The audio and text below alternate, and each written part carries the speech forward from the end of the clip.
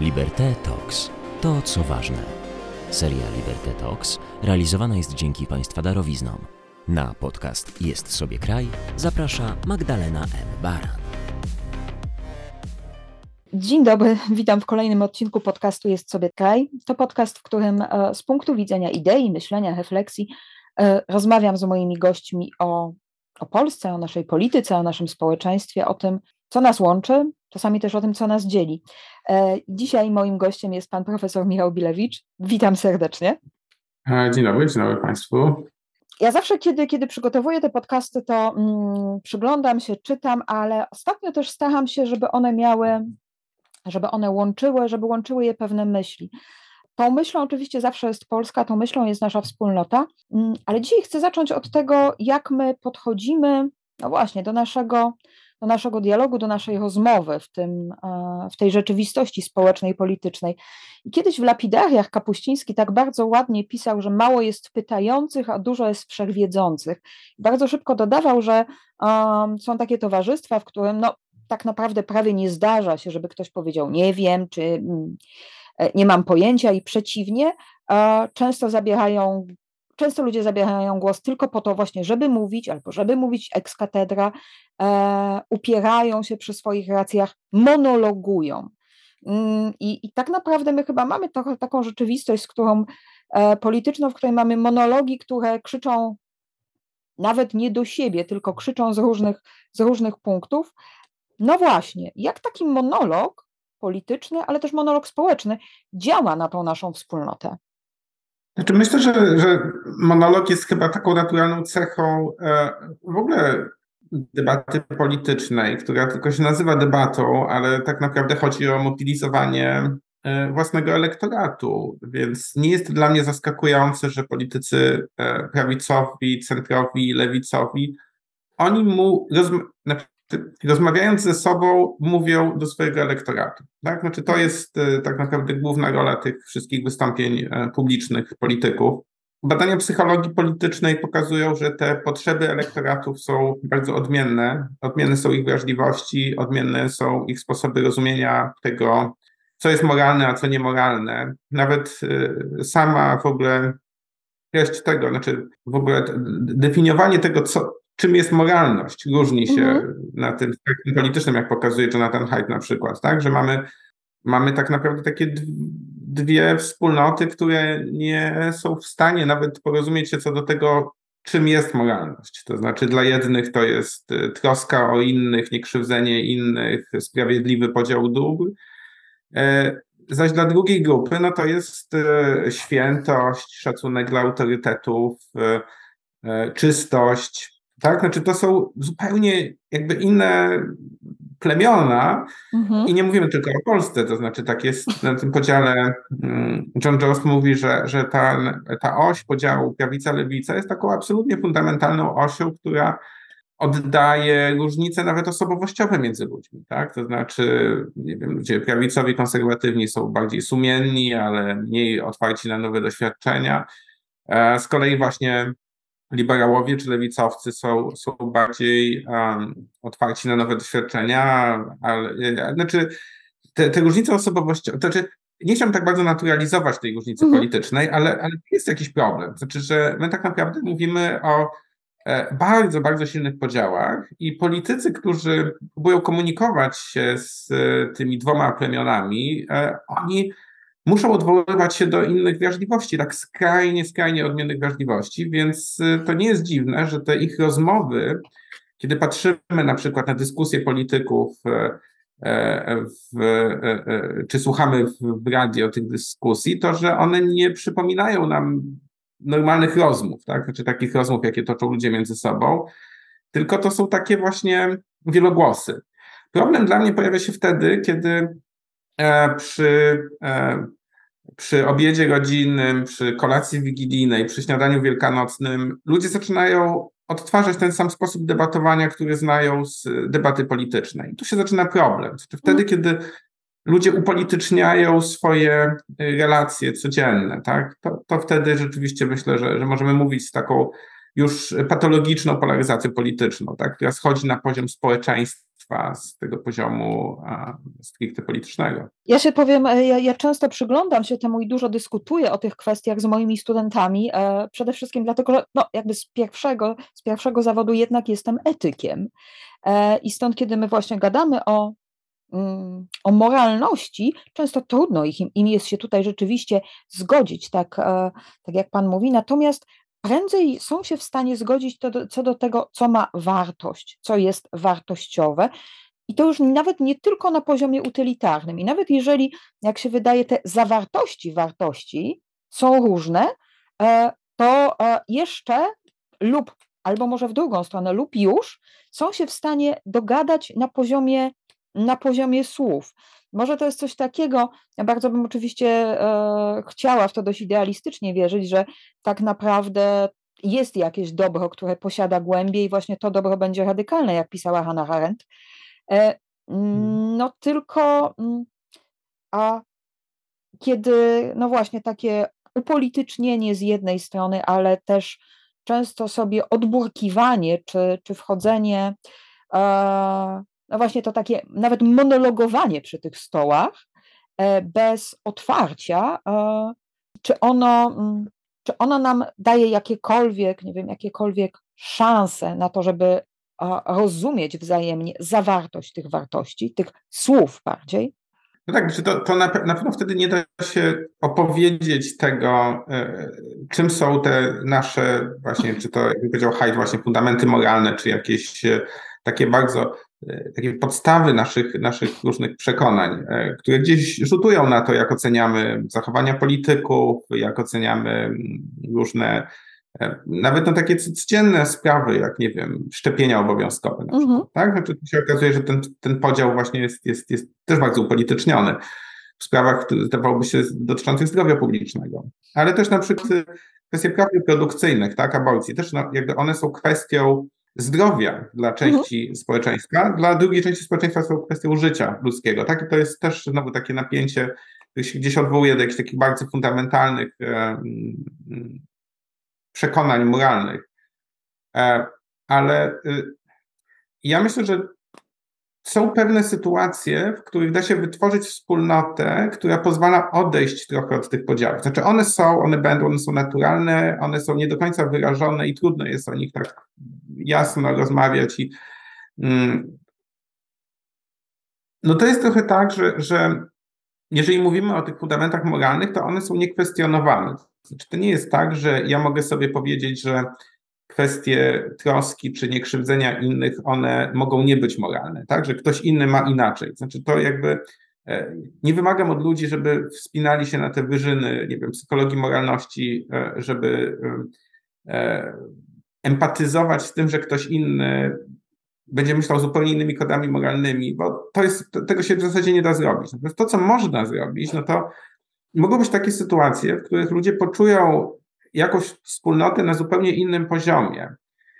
I też na przykład Haidt mówi, że ten fundament troski, niekrzywdzenia innych, tak, on jest uniwersalny akurat. To znaczy on jest pewnie tym fundamentem moralnym, który dominuje u liberałów, ale u konserwatystów on jest jednym też z tych podstawowych fundamentów, znaczy obok tych innych, ale on jest absolutnie ważny. I to w takich sytuacjach, jak na przykład wojna w Ukrainie, myślę, że to jest moment, w którym ta wspólnota może się połączyć, tak? Znaczy, że ci ludzie, którzy tak bardzo się różnią, oni mogą poczuć się wspólnotą, ponieważ po pierwsze nasi sąsiedzi zostali zaatakowani, w jakiś sposób angażujemy się w ratowanie, w pomaganie. Pomoc jest też uniwersalnie, no to widzimy na przykład w badaniach autostereotypu Polaków. Gościnność zawsze wychodzi na pierwszym miejscu w tym, jak Polacy siebie postrzegają. Jacy jesteśmy? Jesteśmy gościnni. To zawsze taka dominująca cecha polskiego autostereotypu. I myślę, że to są takie sytuacje, które gdzieś apelują do takich bardzo tych spraw, które zdaje się, że łączą Polaków i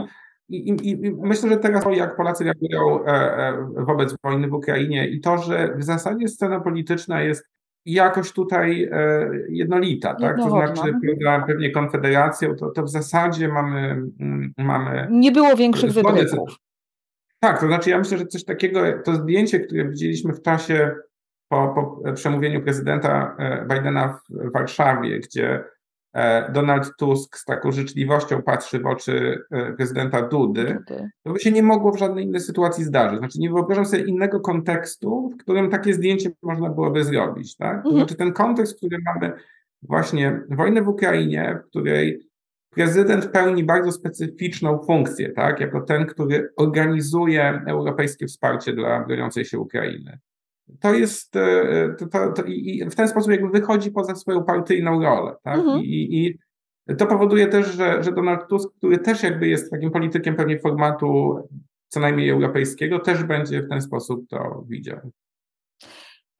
Rzeczywiście Duda tu wyszedł poza tą swoją partyjną rolę i stał się jakimś, przynajmniej dla części, mimo oczywiście, nawet jeżeli wyliczymy mu różne kolejne potknięcia, to jednak też wydaje się, że on się poczuł dużo bardziej bezpiecznie w prowadzeniu takiej polityki, dlatego że od partii została ona oddzielona. Ale ja chcę zrobić taki krok do tyłu. To jest coś, co ja mówię moim studentom zaraz na początku zajęć, że kiedy zaczynamy prowadzić różne dysputy, to jest taki moment, kiedy mówię, no dobra, podzielić się zawsze zdążycie, ale na razie to usiądźmy i zobaczmy, na czym stoimy. I często rzeczywiście stoimy na tych wartościach, ale na tych wartościach też,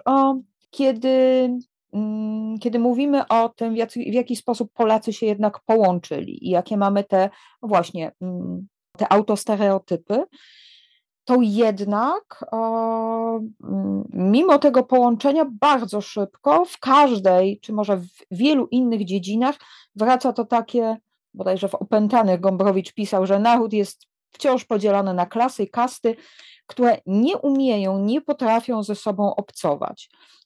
I mimo, że my świetnie poradziliśmy sobie jako społeczeństwo, jako wspólnota z wojną w Ukrainie, i tak jak przyglądałam się też badaniom, nawet nam nie poleciała tutaj bardzo poziom bezpieczeństwa społecznego, co na przykład wydarzyło się na Węgrzech i dzięki temu w jakimś sensie Orbánowi udało się przecież wygrać wybory, mówiąc, tylko ja stoję pomiędzy wami, pomiędzy Węgrami a wojną. U nas się to jednak nie wydarzyło i nie chcę się zastanawiać, czy taki język pojawi się w czasie wyborczym. To mimo wszystko te podziały, przede wszystkim ta, powiedziałabym, szmitiańska logika wroga i przyjaciela ciągle jeszcze jest, bo mówimy tu o lipkach, tu o lewakach, czy słyszymy tu o lipkach, tu o lewakach, tu o pisowskim betonie i przy całej, czasami nawet woli do tego, żeby porozmawiać, a ten crash się gdzieś dokonuje. No, znaczy, to jest taki proces, ja powiem tak, byłem raczej zaskoczony tym, jak długo mamy już rok od wojny w Ukrainie, jak długo utrzymuje się ta wspólnota empatii, którą ta wojna wywołała i jakby którą wzbudziła w Polakach. Jakiś czas temu sformułowaliśmy z kolegami taką zasadę rozpadu traumatycznego, że w różnych takich bardzo ekstremalnych sytuacjach, w takich społeczeństwach, które są historycznie straumatyzowane, jak Polska, tak, ale pewnie wszystkie te nasze bloodlands, jak to napisał Snyder, tak, te kraje, które doświadczyły strasznych ludobójstw w połowie połowie XX wieku, że w tych krajach mamy pewien rodzaj takiej właśnie kultury traumatycznej, których, gdy pojawia się jakiś kryzys, taki bardzo głęboki kryzys, który w jakiś sposób retraumatyzuje to społeczeństwo, to społeczeństwo się integruje, tak? I pojawia się taka wspólnota pomagania, wspólnota żałoby. I to widzieliśmy choćby po katastrofie samolotu z parą prezydencką i z politykami w Smoleńsku, tak? Kiedy też w pierwszych dniach, czy nawet 2 tygodniach po tej katastrofie było wrażenie takiej jakiejś właśnie wspólnoty żałoby, że ci zwolennicy Prawa i Sprawiedliwości chodzili pod siedzibę SLD, gdzie była gdzie upamiętniano, nie wiem, Izabelę Jaruga-Nowacką. a z drugiej strony liberałowie i lewicowcy gromadzili się pod Pałacem Prezydenckim i te pierwsze dni były takimi dniami właśnie wspólnoty żałoby. I potem po jakimś czasie to się zaczęło rozpadać. Znaczy, myślę, że to bardzo dobrze widać w tym takim zbiorze, który wydała krytyka polityczna różnych właśnie tych reakcji na te pierwsze dni. Prawda?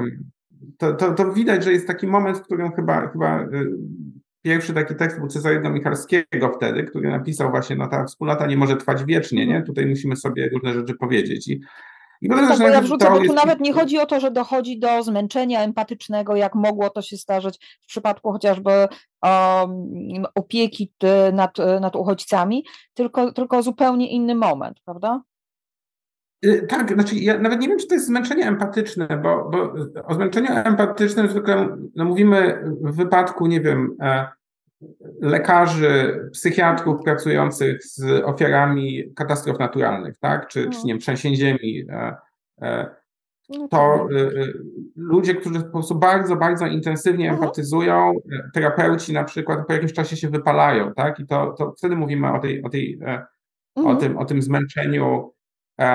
Ale tutaj ja myślę, że to jest coś innego. To znaczy, to jest raczej to, że to jest coś takiego, co z kolei w takiej bardzo prostej, eksperymentalnej psychologii społecznej widzimy, że jeżeli wzbudzamy jakąś nadrzędną kategorię, tak, powiemy sobie na przykład, no my wszyscy jesteśmy Europejczykami, to naturalnie bardzo szybko ludzie zaczynają mówić, dobrze, koncentrujemy się na tej nadrzędnej kategorii, ale co to znaczy być Europejczykiem? I wtedy ludzie dokonują projekcji na tą nadrzędną kategorię. Czyli typowy, na przykład jak zapytamy Niemca, jaki jest typowy Europejczyk, no to on powie, prawda, no, prototypowa dla Europy jest muzyka Wagnera, nie wiem, Beethovena, może bardziej poprawnie może politycznie. Z tym Wagnerem to jednak nie. Z Wagnerem to pewnie nie powie, że to zależy od orientacji politycznej. To zależy od regionu, tak, od landu. O Beethovenie, prawda, i jakby projektuje, we Francji oczywiście to będzie, nie wiem, Rousseau, Voltaire i dziedzictwo rewolucji francuskiej jako absolutnie podstawowe.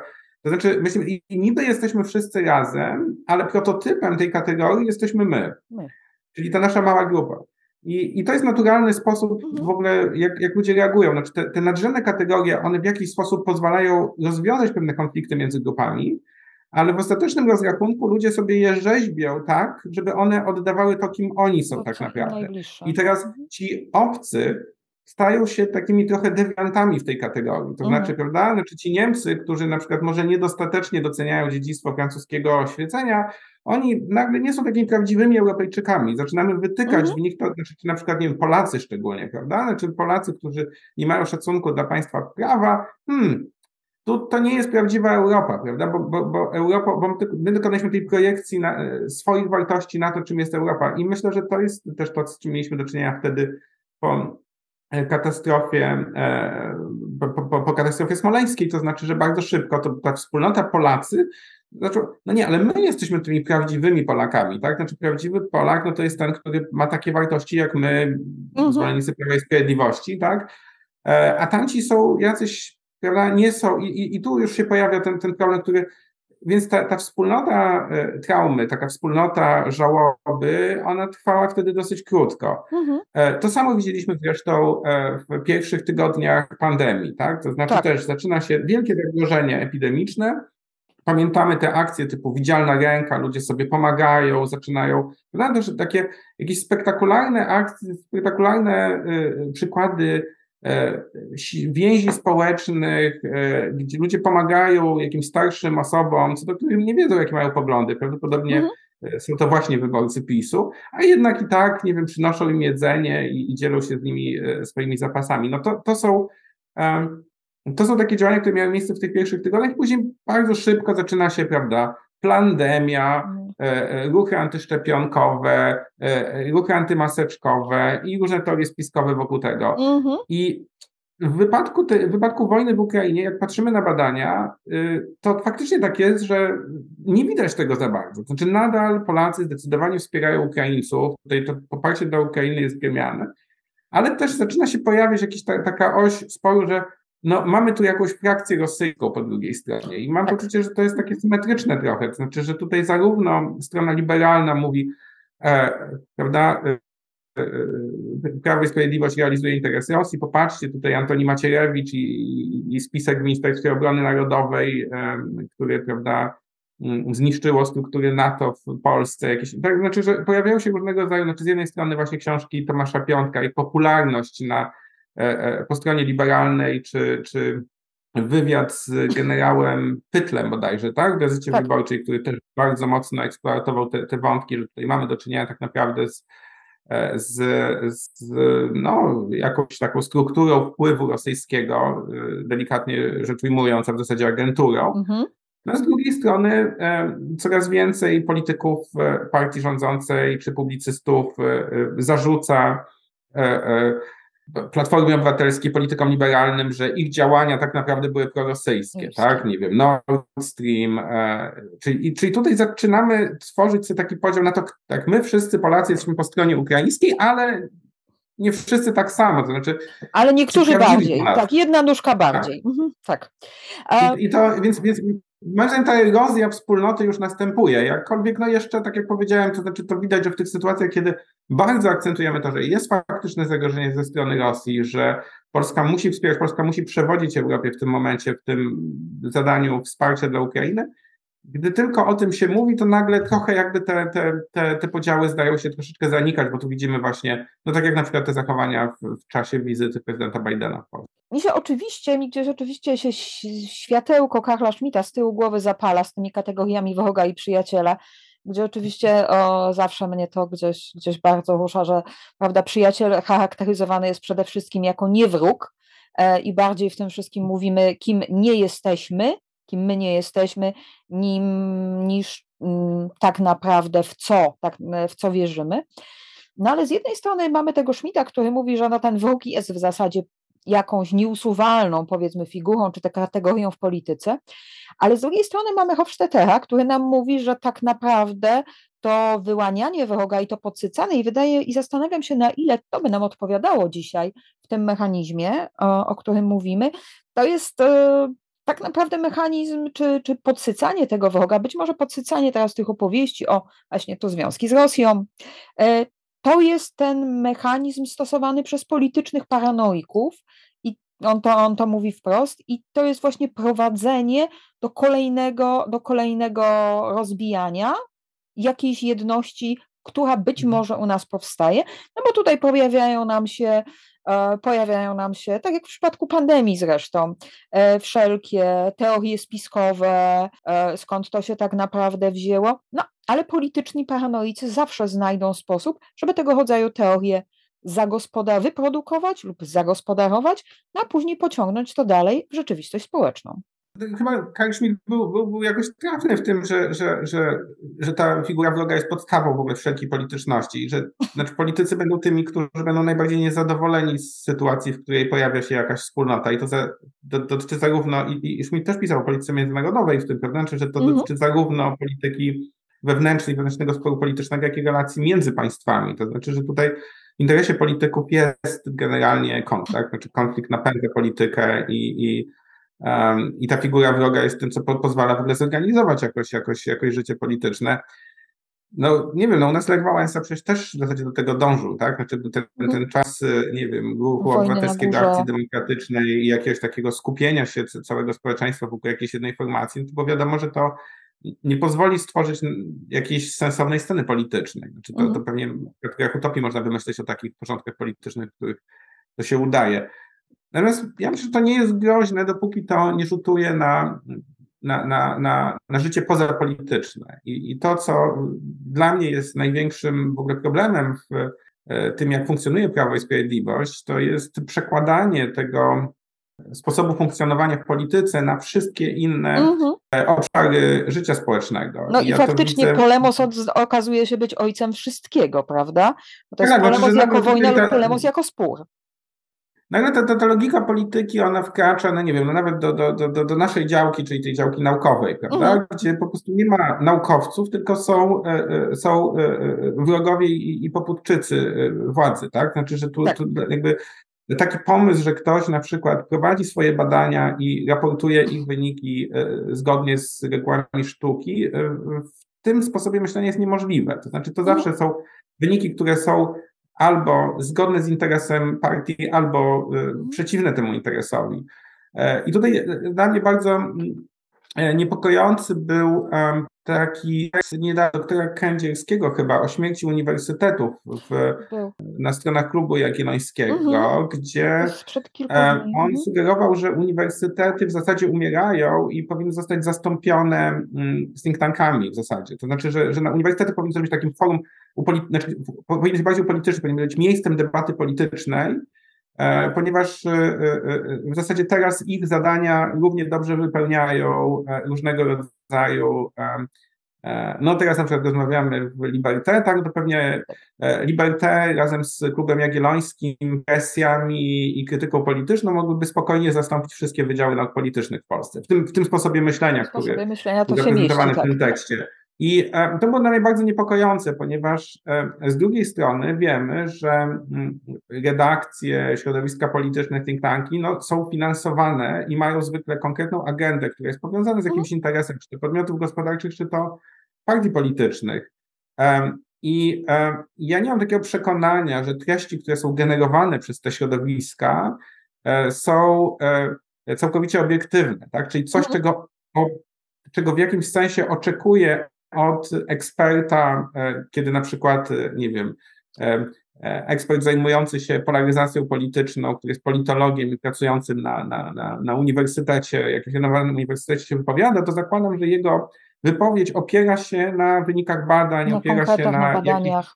Tak, ale też na bardziej takim osądzie, który nie jest zbajasowany przez naciski zewnętrzne. On może mieć jakieś swoje przekonania, nawet jeżeli jest teoretykiem polityki, prawda? Ale że nie jest to wynik jakichś nacisków czy interesów wynikającego z finansowania. I to dla mnie te uniwersytety, które powinny być właśnie dobrze dofinansowane, żeby ci ludzie nie dorabiali na zewnątrz, żeby nie musieli właśnie być zależni finansowo od kogokolwiek na zewnątrz, są właśnie takim dostarczeniem do debaty politycznej, czy nie, w ogóle dostarczeniem wiedzy, która ma charakter obiektywny i która jest akceptowana przez wszystkich niezależnie od ich poglądów.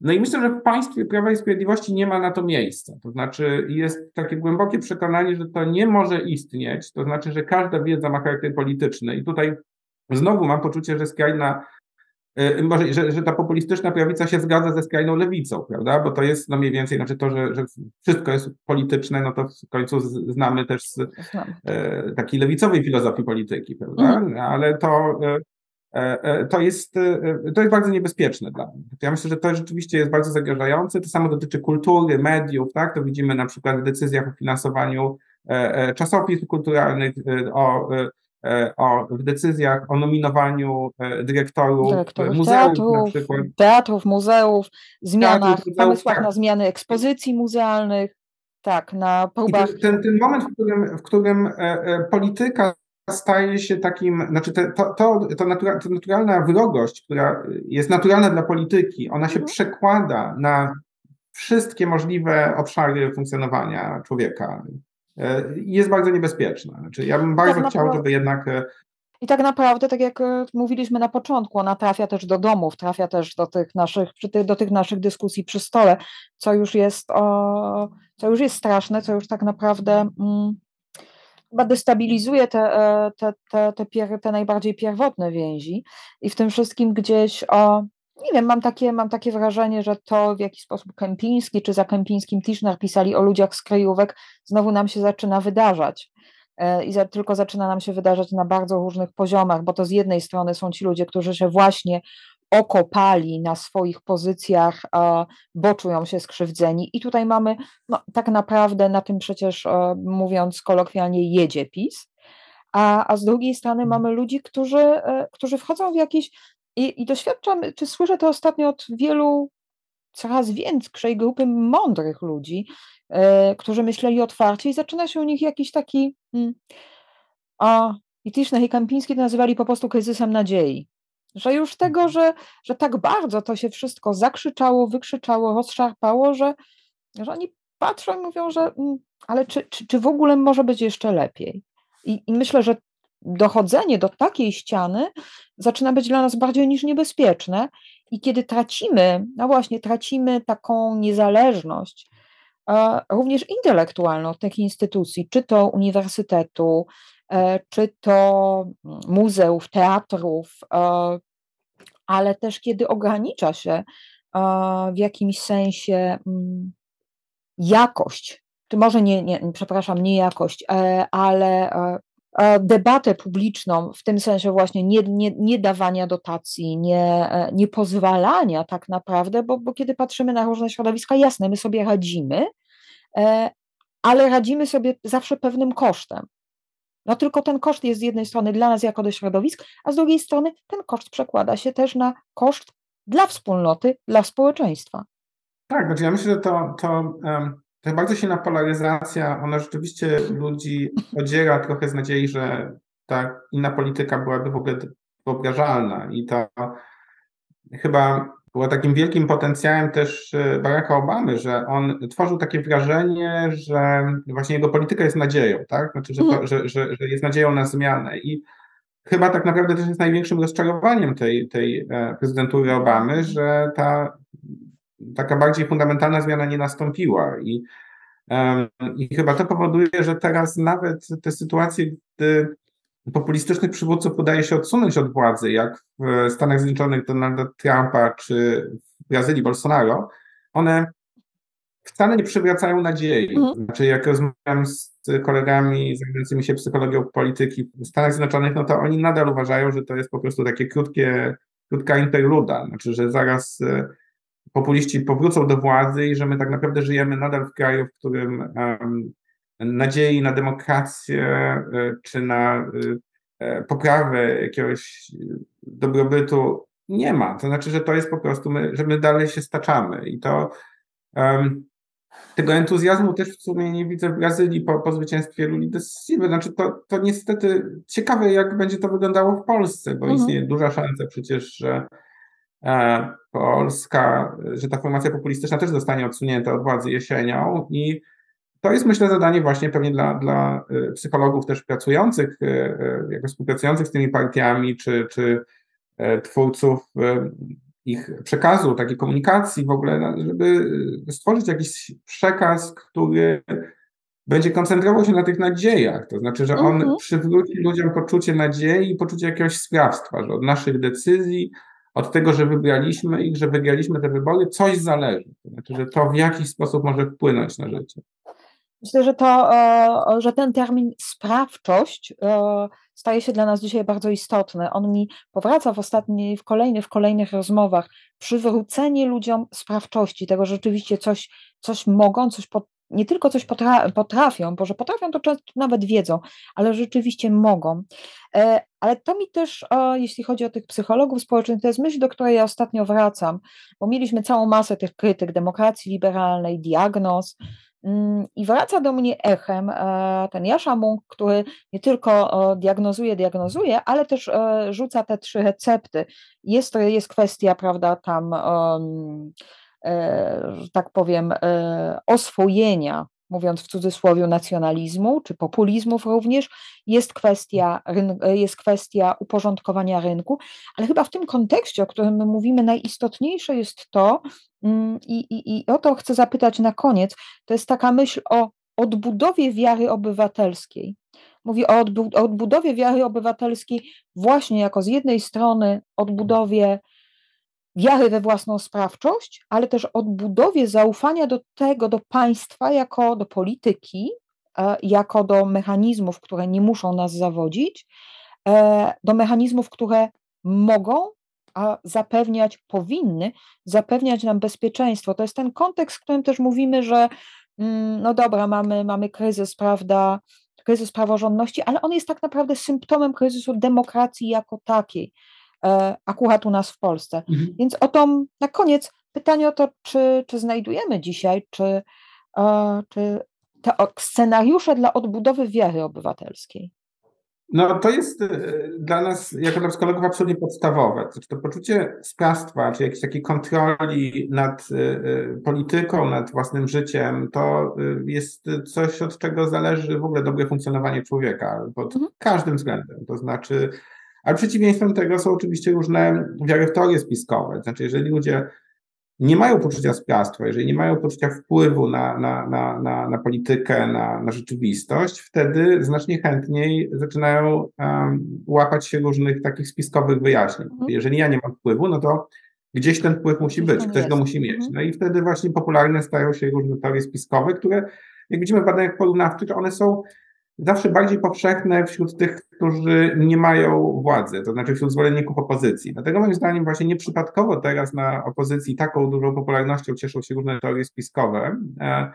Właśnie tutaj mamy spisek rosyjskiej agentury i tak dalej, bo to jest właśnie taka bardzo typowa sytuacja krańcowej bezradności, to znaczy właśnie to podporządkowanie całości życia społecznego w Polsce, znaczy tego Gleichschaltungu, którego dokonał PiS w różnych instytucjach kultury, to spowodowało, że ludzie naprawdę mają poczucie głębokiej bezradności. Znaczy ludzie, którzy nie są zwolennikami PiS-u, czują, że oni nie mają żadnego wpływu, oni pójdą, nie mogą sobie pójść do CSW, bo ta wystawa, która tam będzie w Centrum Sztuki Współczesnej w Warszawie, nie będzie w żaden sposób oddawała ich wrażliwości, tak? Nie mogą pójść, ich dzieci w szkole będą dowiadywać się treści, które są skrajnie niezgodne z tym, co oni uważają za... I to jest to poczucie takiej głębokiego braku sprawczości, tak? Który nie dotyczy już tylko wyborów, ale tego, że po prostu całe moje życie jest zupełnie poza moją kontrolą. Tak. I to jest rzeczywiście sytuacja, w której pojawiają się różne teorie spiskowe, które z kolei powodują, że ludzie przestają chcieć głosować. Tak? Jeżeli wierzę w teorię spiskową, no to nie ma sensu iść głosować, bo i tak już jest wszystko ukartowane. I tak te wybory już, skoro te wybory zostały sfałszowane poprzednie, no to teraz znowu sfałszują wybory, więc jaki ma sens, żebym przerywał sobie piękny weekend i szedł na wybory, tak? Więc to jest wszystko bardzo niebezpieczne pod względem właśnie tego partycypacji wyborczej chociażby, tak? Natomiast oczywiście najbardziej to jest niebezpieczne wtedy, kiedy właśnie populistyczni politycy tworzą taką iluzję kontroli, czy iluzję sprawstwa na poziomie narodu, to znaczy oni wtedy mówią, może ty nie masz wpływu na swoje życie, bo to i tak naprawdę, nie wiem, Facebook, Google, ich algorytmy decydują o wszystkim w twoim życiu, plus oczywiście, że twoje życie nie masz dużego wpływu na swoje życie, co jest pewnie powszechnym doświadczeniem na świecie obecnie, ale ja ci dam taką iluzję, że przynajmniej my jako naród będziemy silni, potężni. No jak to zrobić? No oczywiście najłatwiej wywołać wojnę, co pokazuje Putin znakomicie, znaczy, że możemy trzymać ludzi w sytuacji ubóstwa, w sytuacji całkowitej niekontrolowalności, ale jednocześnie, prawda, tutaj dawać takie poczucie, no ja sam może nie, ale mój naród jest bardzo sprawczy, tak? Ponieważ podbija kolejne tutaj tereny. I świat się nas boi, bo mamy broń atomową. No i tutaj właśnie są te działania populistów takie na arenie międzynarodowej, które mogą być bardzo niebezpieczne, właśnie wtedy, kiedy oni będą próbowali dawać poczucie sprawstwa i będą angażowali się w różne takie militarystyczne działania. Widzimy to doskonale w Izraelu obecnie, prawda? Czyli takiej bardzo agresywnej polityce Netanjahu i tworzenia takiego wrażenia właśnie dużego konfliktu, antagonizacji tego konfliktu bliskowschodniego, żeby dać takie poczucie, no my tu jesteśmy teraz sprawczy i nie dajemy sobie... Znaczy, że będziemy zawsze trzymali będziemy tymi jastrzębiami tutaj i kontynuowali taką politykę bardzo, bardzo jednoznaczną. To powoduje właśnie, że eskalując takie konflikty i dając poczucie, że moje państwo jest sprawcze, możemy ludziom przez chwilkę dać taką iluzję, prawda, gdzie oni nie myślą już o sobie i o swoim braku sprawczości. No i sensowna polityka, no byłaby polityką, która pozwoli odbudować to poczucie sprawczości na poziomie indywidualnym, ale no, tak jak już pani mówiła, że to jest bardzo trudne w rzeczywistości ekonomicznej, w której no, tej sprawczości jest coraz mniej, w której faktycznie coraz więcej algorytmów decyduje o tym, co... No nie wiem, no nawet myślę, że też sam rozwój technologiczny, no to, że sztuczna inteligencja będzie zastępowała całe sektory, tak? Nie wiem, no ludzie, którzy żyją z pisania tekstów, no moim zdaniem to jest ogromna kategoria w Polsce, znaczy wszystkich tych copywriterach, dziennikarzach, pracujących nawet, nie wiem, w prasie bulwarowej, czy ten, ich praca w ciągu najbliższych lat będzie całkowicie zastąpiona prawdopodobnie przez sztuczną inteligencję. Ja myślę, że w wielu dziedzinach to można zobaczyć, nie wiem, programiści, których praca też na takich bardzo mało zaawansowanych, których programowanie nie jest na jakimś bardzo wysokim poziomie, oni też są zastępowalni. No i to poczucie zastępowalności też nam odbiera sprawczość, tak? Znaczy, to jak ja przetrwam, skoro skoro moja praca, skoro moje umiejętności są tak łatwo zastępowalne, jak nie wiem, jak ze śmierci komiwojażera, tak? Taki fundamentalny pewnie dylemat dla naszej cywilizacji, prawda, który miał miejsce już od zawsze, kiedy mieliśmy do czynienia z postępem technologicznym, ale wydaje mi się, że ten postęp technologiczny teraz przyspieszył bardzo i jeszcze bardziej odbiera ludziom to poczucie sprawczości. I teraz politycy właśnie, pytanie, jak oni mogą to zaadresować? To znaczy, z jednej strony widzimy, że populiści potrafią tworzyć iluzję sprawczości, ale pytanie, czy właśnie politycy demokratyczni będą w stanie tą sprawczość odbudować w jakiś sposób, dając poczucie, że ta technologia jest jakoś do okiełznania, że jeżeli będziemy działać wszyscy razem, to może jesteśmy w stanie tak naprawdę zbudować jakieś ramy, w których ta technologia będzie nam służyła, a nie będzie nas zastępować i wykorzystywać. Ja myślę, że to są te główne wyzwania, o których powinno się dyskutować, ale oczywiście politykom jest łatwiej dyskutować, wzniecać konflikty i zastępować tą dyskusję zupełnie innymi takimi zastępczymi tematami. Ja bym tu postawiła kropkę, bo bardzo chętnie kiedyś wrócę do tej zastępowalności i do AI, do sztucznej inteligencji, bo są to też gigantyczne tematy, przed którymi my dzisiaj stajemy, ale na teraz rzeczywiście gdzieś zostawię naszych też słuchaczy z tym pytaniem o tą sensowną politykę i o to, w czym my znajdujemy się najlepiej i w jaki sposób czytamy własne potrzeby, tą potrzebę sprawczości, której miejmy nadzieję, że jednak demokratyczna opozycja znajdzie sposób, żeby nas przekonać, że my możemy coś wziąć we własne ręce, ale też, że ich sprawczość trochę nas ku temu podprowadzi. Bardzo dziękuję za dzisiejszą rozmowę. Państwu dziękuję, że byliście z nami i mam nadzieję do zobaczenia, usłyszenia. Ja zapraszam też na kolejny odcinek podcastu.